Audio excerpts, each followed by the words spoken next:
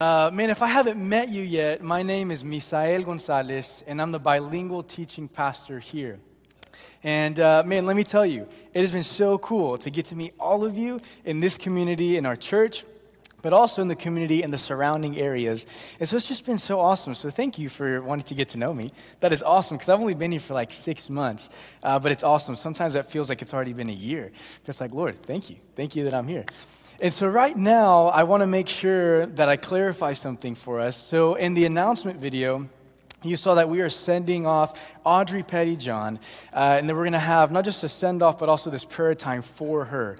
Well, I want to let you know there's a little update with that. We're actually going to postpone all of that. Her trip to Gambia has been postponed, so if you were planning on being there, I just want to make sure you know, hey, you'll get more information later on when that's happening. And so also I want to let you know that our senior pastor, Chris Wall, sends his greetings. He's at our Tulsa campus right now. And him and I are preaching at the exact same time, except he's going to go 10 minutes longer than I will. So don't worry about it. And so he's preaching there right now. And if you haven't been to our Tulsa campus yet, can I just encourage you to go?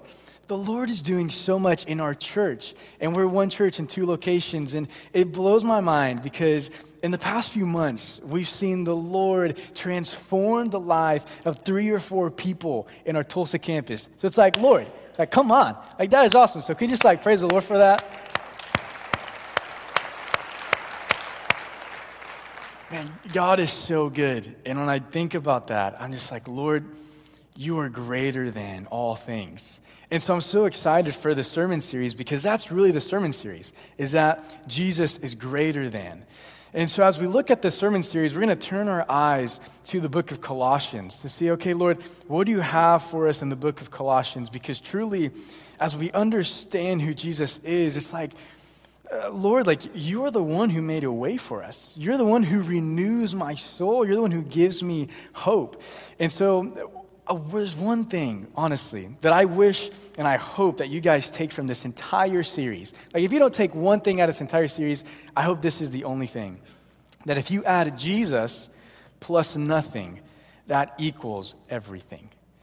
Jesus plus nothing equals everything. If there's anything that you hear me say today, I hope that is it right there. And so I preached here about a couple weeks ago, maybe a month ago, and I totally meant to show you my family, and I totally forgot. So please forgive me. Because I'm new, it's like, hey, it'd be great to show you my family. So I want to show you my family right now.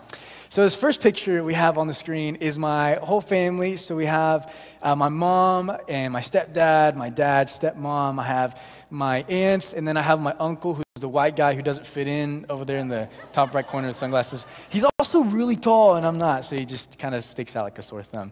So that's my whole family. I love them. I cherish them so much. But then we have some new additions to the family. So I want to show you the next picture. Oh, man, look at these guys. Look at these guys. So the little baby, his name is Rafael. And then the one holding him, his name is Sebastian. And so those are my 2 little cousins. I love them so much. They're so tiny, but then so wild all at the same time. And then my beautiful aunt, she's also there helping hold the baby. So I love these guys. And then I have to brag on my mom. Can I just brag on my mom real quick? So look at that. Oh, she's so beautiful. I love my mom so much. So as you look at this picture, I want to let you know, my parents are divorced. And so I actually grew up more with my mom. And so growing up when I was little, I really didn't understand everything that my mom did. But as I got older, and maybe you have this experience as well, as I got older, I realized, Mom, you do so much. You go to work, you clean, you cook, you make my lunchbox, you do this, you do that. When do you sleep? When do you find time to do that? When do you have time to rest? And I was like, Mom, that's crazy. And so it was fascinating that as I grew up, the more I knew about my mom and who she was and what she did, the more it inspired me to say, Mom, thank you. Mom, I really appreciate you. So it inspired me to say all these things to my mom because I realized, whoa, what you do and who you are is much bigger than I thought. And if you think about that, that's exactly what we're going to see in this passage. Because what I knew of my mom inspired me to just say, Mom, thank you. So it's the same thing with the Lord. The more we know of God and who God is, the more it inspires us to worship Him. In other words, you could say our theology inspires doxology. And theology is this word that summarizes what we know of God, and doxology summarizes our worship of God. And that's really our sermon idea for this morning, is that theology inspires doxology. And so, will you turn with me to Colossians chapter 1, starting in verse 15. And as you get there, you might already be there. I want to give you just some quick context of what is happening in Colossians. And so there at the beginning of chapter 1 of Colossians, we see that Paul heard from this man named Epaphras. And he heard from him saying, Paul, like the people that we were able to reach in Colossae, like they're loving each other. And they're like staying faithful to who Jesus is in spite of all these false teachings. And man, they're growing.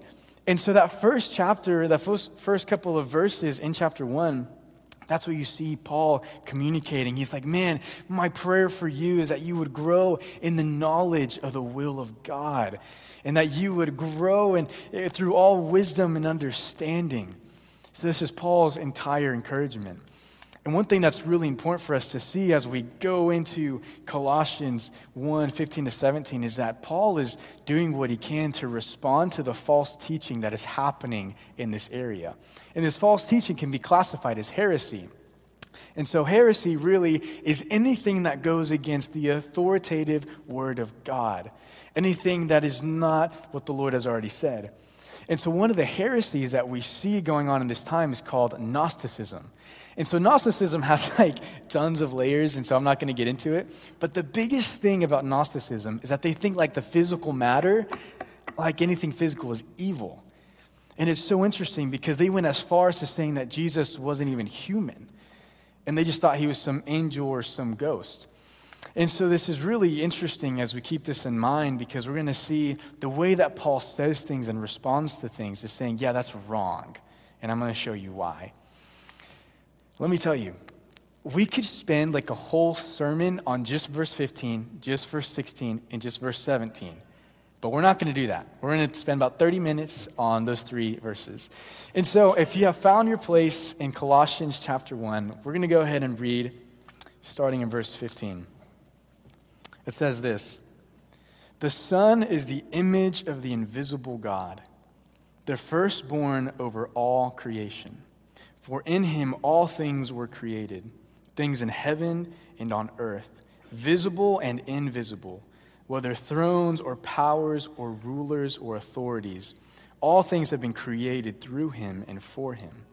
He is before all things, and in him all things hold together." As we look at these couple of verses, the textual idea that we see in here is that as Paul continues in his letter, he paints a precise picture of how Jesus, the Son of God, is above all things.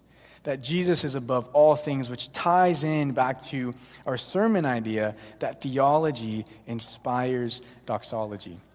And so this morning, we're going to see three powerful characteristics of who the Son is, and then we're going to see two realities of what that means for us and for our lives. And so the first thing that we see, this first characteristic that we see in verse 15 is this, is that the Son is the author. So if you're taking notes, write that down with me. The Son is the author. I'm going to focus in on that first part of verse 15.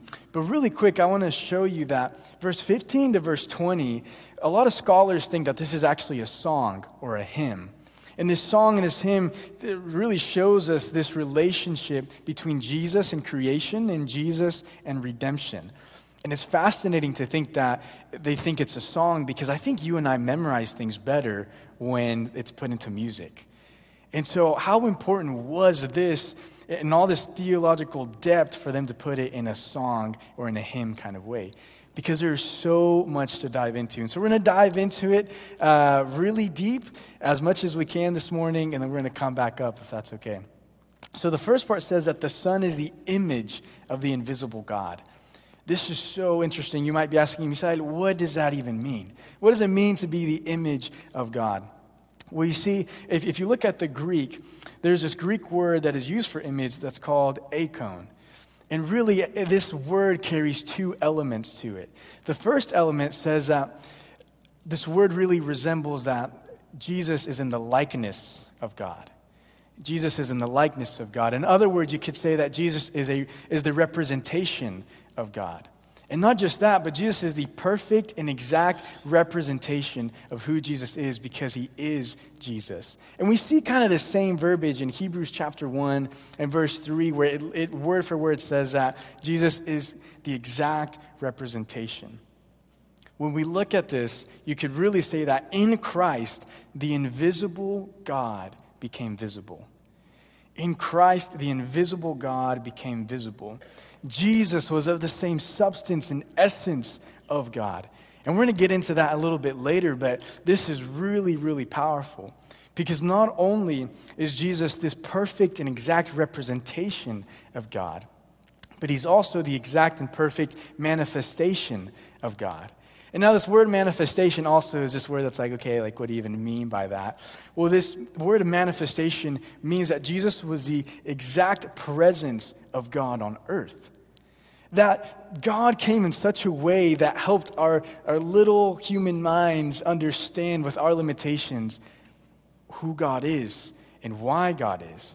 It's like, oh my goodness, like I can actually see God even though I'm so limited. Because if we're honest as humans, we really need things to be dumbed down a lot of the times. At least I do. And it's like, man, God, I was so inadequate to see you and then you came down to me.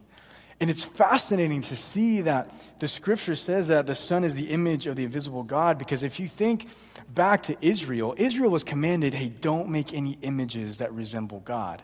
Because God is so much more, and we don't want to confine the concept of God to like a table or a statue or some cow. It's like, no, Jesus is so much more, and we want you to have this view of God that is ever expanding. And so it's fascinating, right, to think that we would see Jesus, the Son of God, as the image of God. So I want to make sure we kind of differentiate some things. We, as human beings, are made in the image of God, but Jesus is the image of God. There is a great differentiation between that because Jesus had to be God, but he also had to be completely human. Theologians call this the hypostatic nature of Jesus, which is this fancy word to say 100% man, 100% God.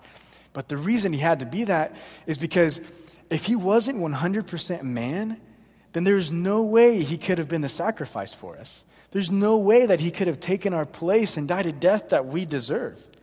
Absolutely no way. And if he wasn't 100% God, there was no way that he could satisfy the divine wrath that God had towards sin. And so he had to be that perfect sacrifice in both sense of the word. When you think of Jesus as the manifestation and the representation, man, this is crazy cool to think that Jesus was God among us. He was crazy. And so I don't know if you're still with me. I know like when we talk about that, you're like, my brain, it hurts. So let me help you just a little bit understand what we mean by like this image. And so I'm going to show you a picture of my brother, myself, and then my dad. Yes, nice. So this is a picture that we took. If you can see on my dad's sunglasses, he's the one who took the selfie. He's the one who like extended the arm. And so this is my brother Caleb and I with my dad. You can say that my brother Caleb and I bear the image of our father. That guy. But if my dad are right here, which he's actually in our Tulsa campus running sound, you could say that that is the exact representation of my dad. And so really that's what Paul is saying. He's like, man, that is the exact representation of God. Like when you see him, you see God. But here's where this analogy and this illustration really falls apart, because if this were to be like a for reals illustration that was like true to the sense, my dad would have to like jump out of that screen or jump out of the screen into your home and be like, hey, what's up? While still being in Tulsa running sound. And it's like, okay, that doesn't make sense. Same person, different places. It's like, yeah, but they're one and the same essence and substance. And you're like, Yeah, that's God. I don't know what to tell you. So it's just interesting, but I hope that helps you understand what I mean by the image of God, because that is who Jesus is, and that's so powerful.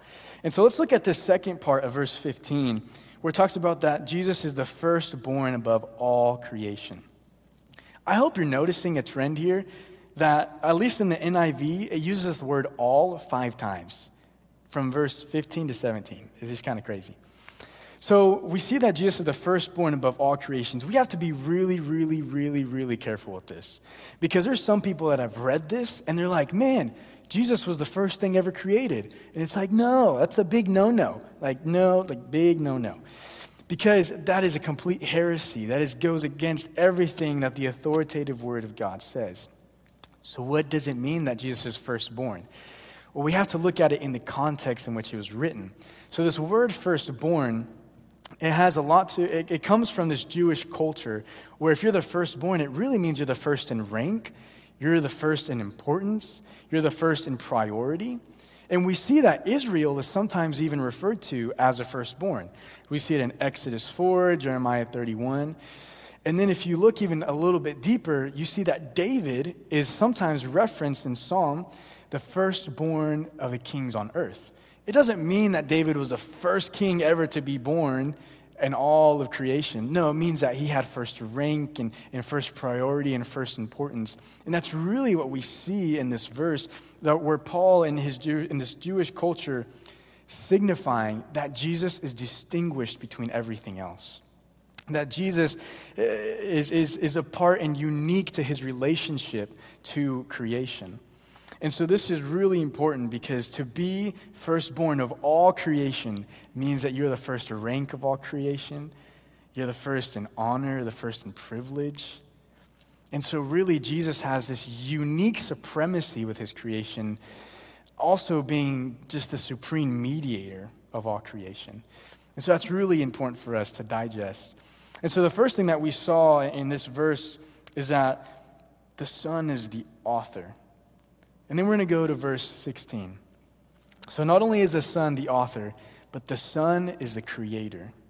The Son is the creator. In verse 16 it says, "For in him all things were created, all things in heaven and on earth, visible and invisible, whether thrones or powers or rulers or authorities. All things have been created through him and for him." You see, Jesus can be the highest rank over all creation because he created it. He is the creator. He is the author of it. And so he has supremacy over all things, both the things that we can see and both the things that we can't see. Again, remember how we talked about that Paul was really trying to respond to the Gnosticism that was going on in this time. Well, see, the Gnostics, because they thought that all material was evil, they were like, you know what? The greatest beings that we can see or not see are those that are invisible. And really they're talking about these heavenly authorities, heavenly rulers, heavenly powers, heavenly thrones, or at least spiritual thrones, powers, rulers, and authorities.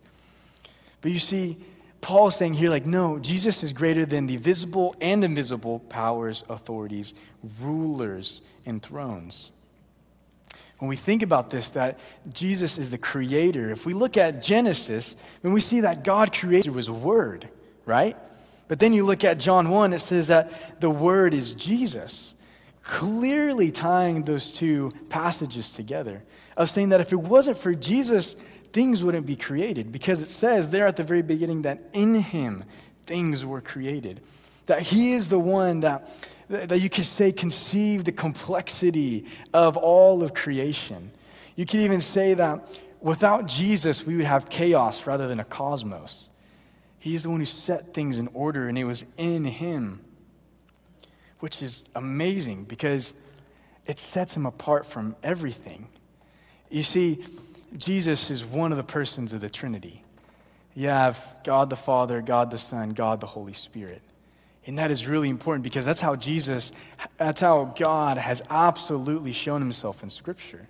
And this is really important for us because we have to recognize that Jesus is distinct from everything else. He is distinct, and if you think about it, because there are three persons with distinct character and distinct plans, well, the Father, you could call him almost like the architect of creation, and the Son is the one that brought the plans into existence. And then the Holy Spirit was the hands-on, like, all right, let's do this thing. We're going to apply the plans that have been made. So not only is it in Jesus, but we also see this other word that it's through Jesus. It's through his power and through his ability in which everything was made, and all creation owes their existence to him. Do you get that? All existence owes their existence because of Jesus.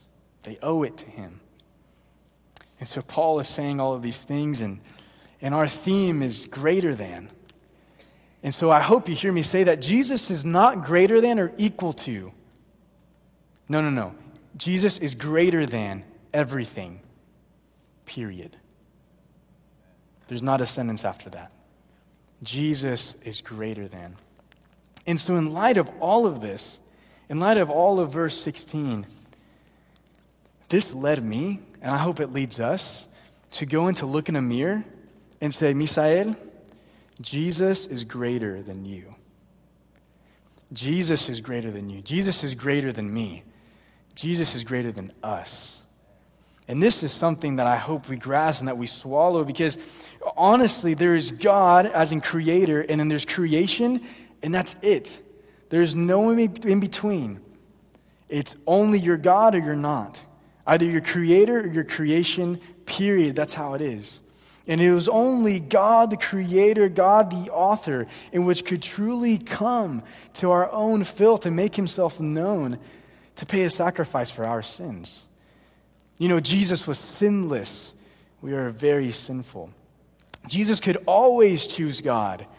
Sometimes it seems like we can never choose God. That is who Jesus was. He was perfect. He was blameless.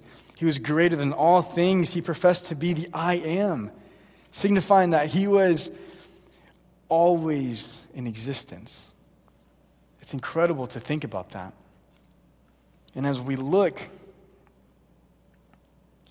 you can really see that, and all things have been created through him. And then what does it say?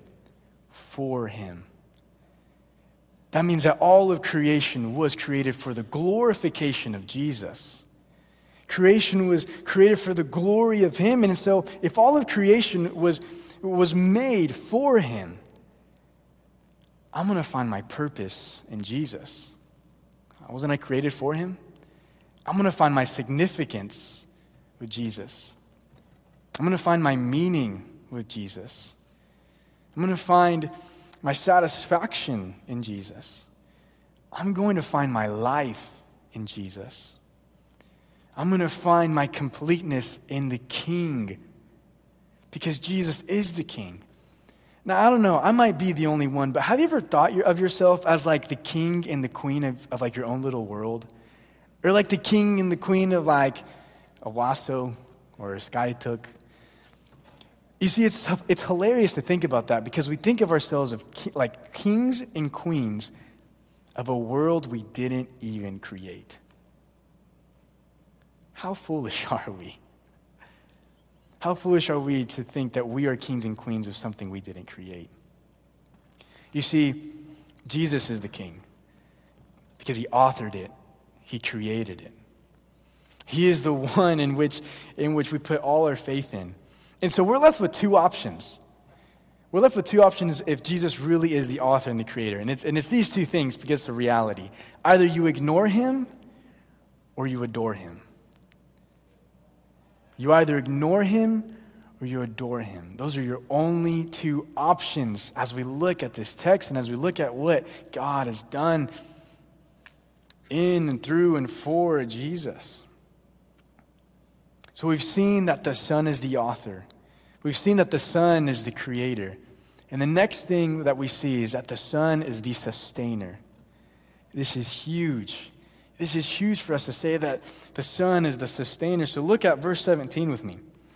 He is before all things, and in him all things hold together.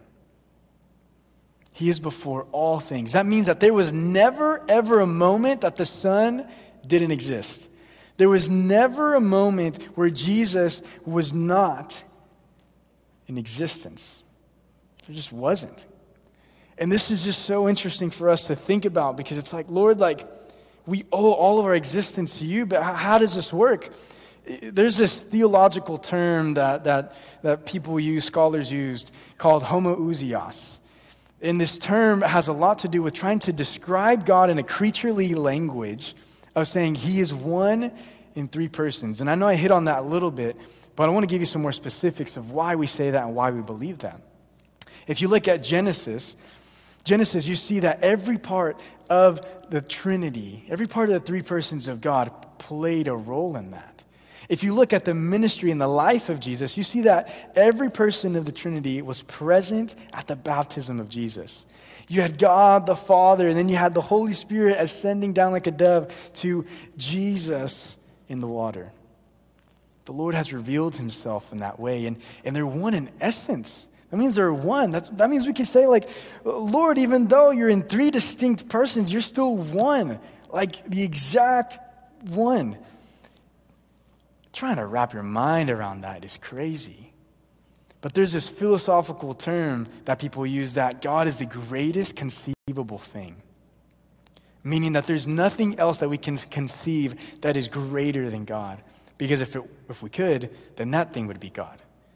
But I'm so grateful that God has shown himself in such a way that we can understand enough to put our trust in him and to surrender to him, to be complete in him.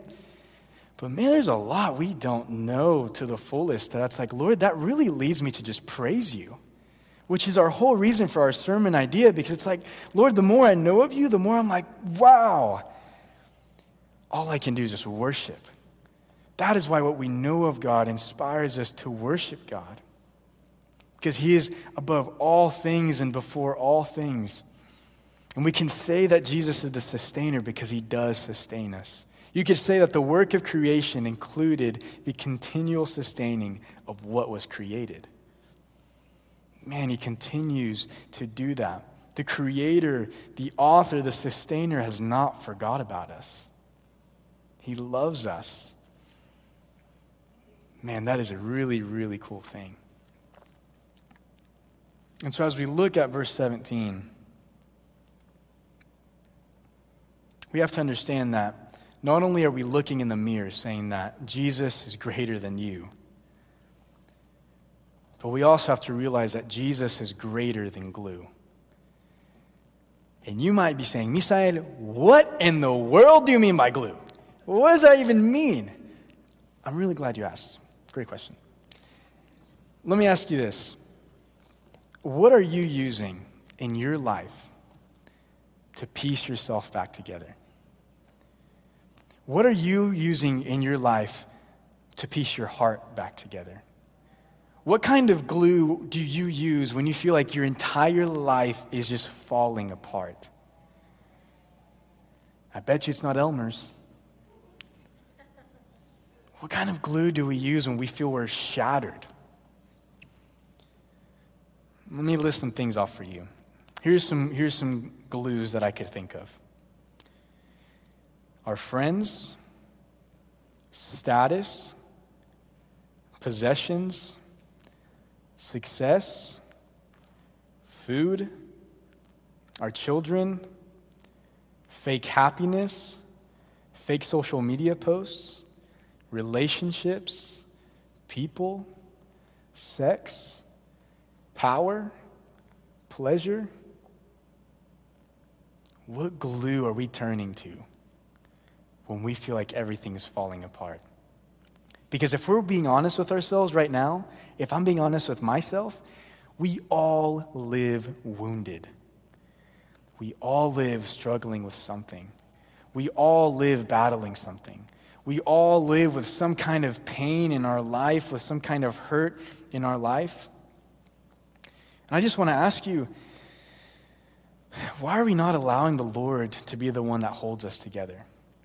Like, if he has the power to hold all things together, don't you think he might have the power to hold you together?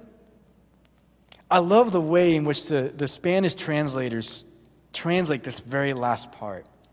Because the way that they translate it, and I won't say it in Spanish for you, but the way they translate it is that in Jesus, all things continue to exist. In Jesus, all things continue to exist. He is the reason for our existence, and we owe that to him.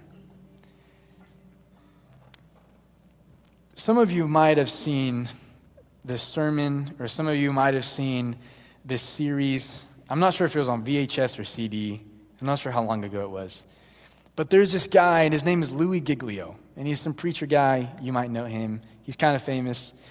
And he had this really, it was just awesome sermon series called Indescribable. And in this whole thing, he begins to compare if Earth was a golf ball, and he just goes out to the expanse. But then he makes the reverse. And what's so fascinating is that in his story, and this is his story to tell, not mine, but in his story, he talks about how he was about to preach in this very passage, 15 to 17. And for some reason, he was talking to a molecular biologist or a microbiologist. And he was like, yeah, I'm preaching over 15 and 17. And this biologist, he was a Christian. He goes, dude, you got to tell them about laminin. You have to tell your people about laminin. And Louis was like, bro, what is laminin? He's like, bro, you don't know about laminin? He's like, bro, I don't. He's like, go look it up. When you get home, go look up laminin. Like, you have to. And so Louis is like, all right. So he goes home, looks up laminin, and he goes, I need to tell all of my people about laminin. All of them. And so you might be asking, Misael, what's laminin? Well, from what I got from Louis Giglio, is that, and he got from the smart guy, laminin has two functions. The first function is to tell your cells what to do. Like the cells in your body, it tells it what to do. Like it bosses your cells around. The next thing that laminin does is that it holds the cells together. Like this is the protein that holds your cells together so they don't pull apart. And so Louis saw this and he understood Jesus holds all things together. I want to show you this picture of laminin. Check this out. Does that look familiar to anybody? Does that look like anything that resembles anything, like maybe like the cross in which our Lord Jesus Christ died for our sins, for our place, to cleanse us and to clean us? It's not any coincidence. I really don't think it is, because God is the God of the big picture, but also the God of the details. Whoa. So now this is just, a design, but let me show you like an actual microscopic picture of what this looks like. Check that out. When I see that, I'm like, Lord, whoa, forgive me where I have just forgotten that you actually do hold all things together. And you use things like this for a silly little human like me to remind me, you got this. And so when we pray, we are crying out to the Lord who holds all things together. He's the author and the creator and the sustainer of all things. And that is who we are absolutely praying to and worshiping and crying out to. And here's my question. In light of all of that, is the Lord supreme in your life? Is the Lord the absolute authority in your life? Like, are you trusting Him for the day-to-day? Are you believing in Him in the day-to-day? Are you being made complete in Him day-to-day? Are you depending on Him day-to-day? That's my question, because the Lord is our shepherd. And when we have Him, we lack nothing. Remember, Jesus plus nothing equals everything. We lack nothing in Him. So what I'm going to do is I'm going to exchange worry for prayer. I'm going to exchange fear for prayer.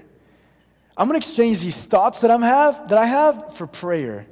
I'm going to exchange these burdens that I have for prayer, understanding who God is, and because who God is, that inspires me to worship Him. So I'm going to exchange all of these for Him. And when I think about that, all I can fathom to say in my mind is, God, how great Thou art. How great Thou art. And that reminds me of the hymn, that very last portion, right? When Christ shall come with shouts of acclamation and take me home, what joy shall fill my heart. Then I will bow in humble adoration and there proclaim, my God, how great thou art. Let's bow our heads together. I'm going to stay on my knees. And if you're willing and if you're able, will you get on your knees with me? In light of who we have just seen that Jesus is. And as you get on your knees, man, take a moment to breathe in, to worship the Lord. Breathe in and pray his adoration. Adore him. Give him those things that you're like, Lord, I am broken and I need you to put me back together because you are my ultimate glue. You're the glue of my life. And so take this moment to surrender to him. Cry out to him.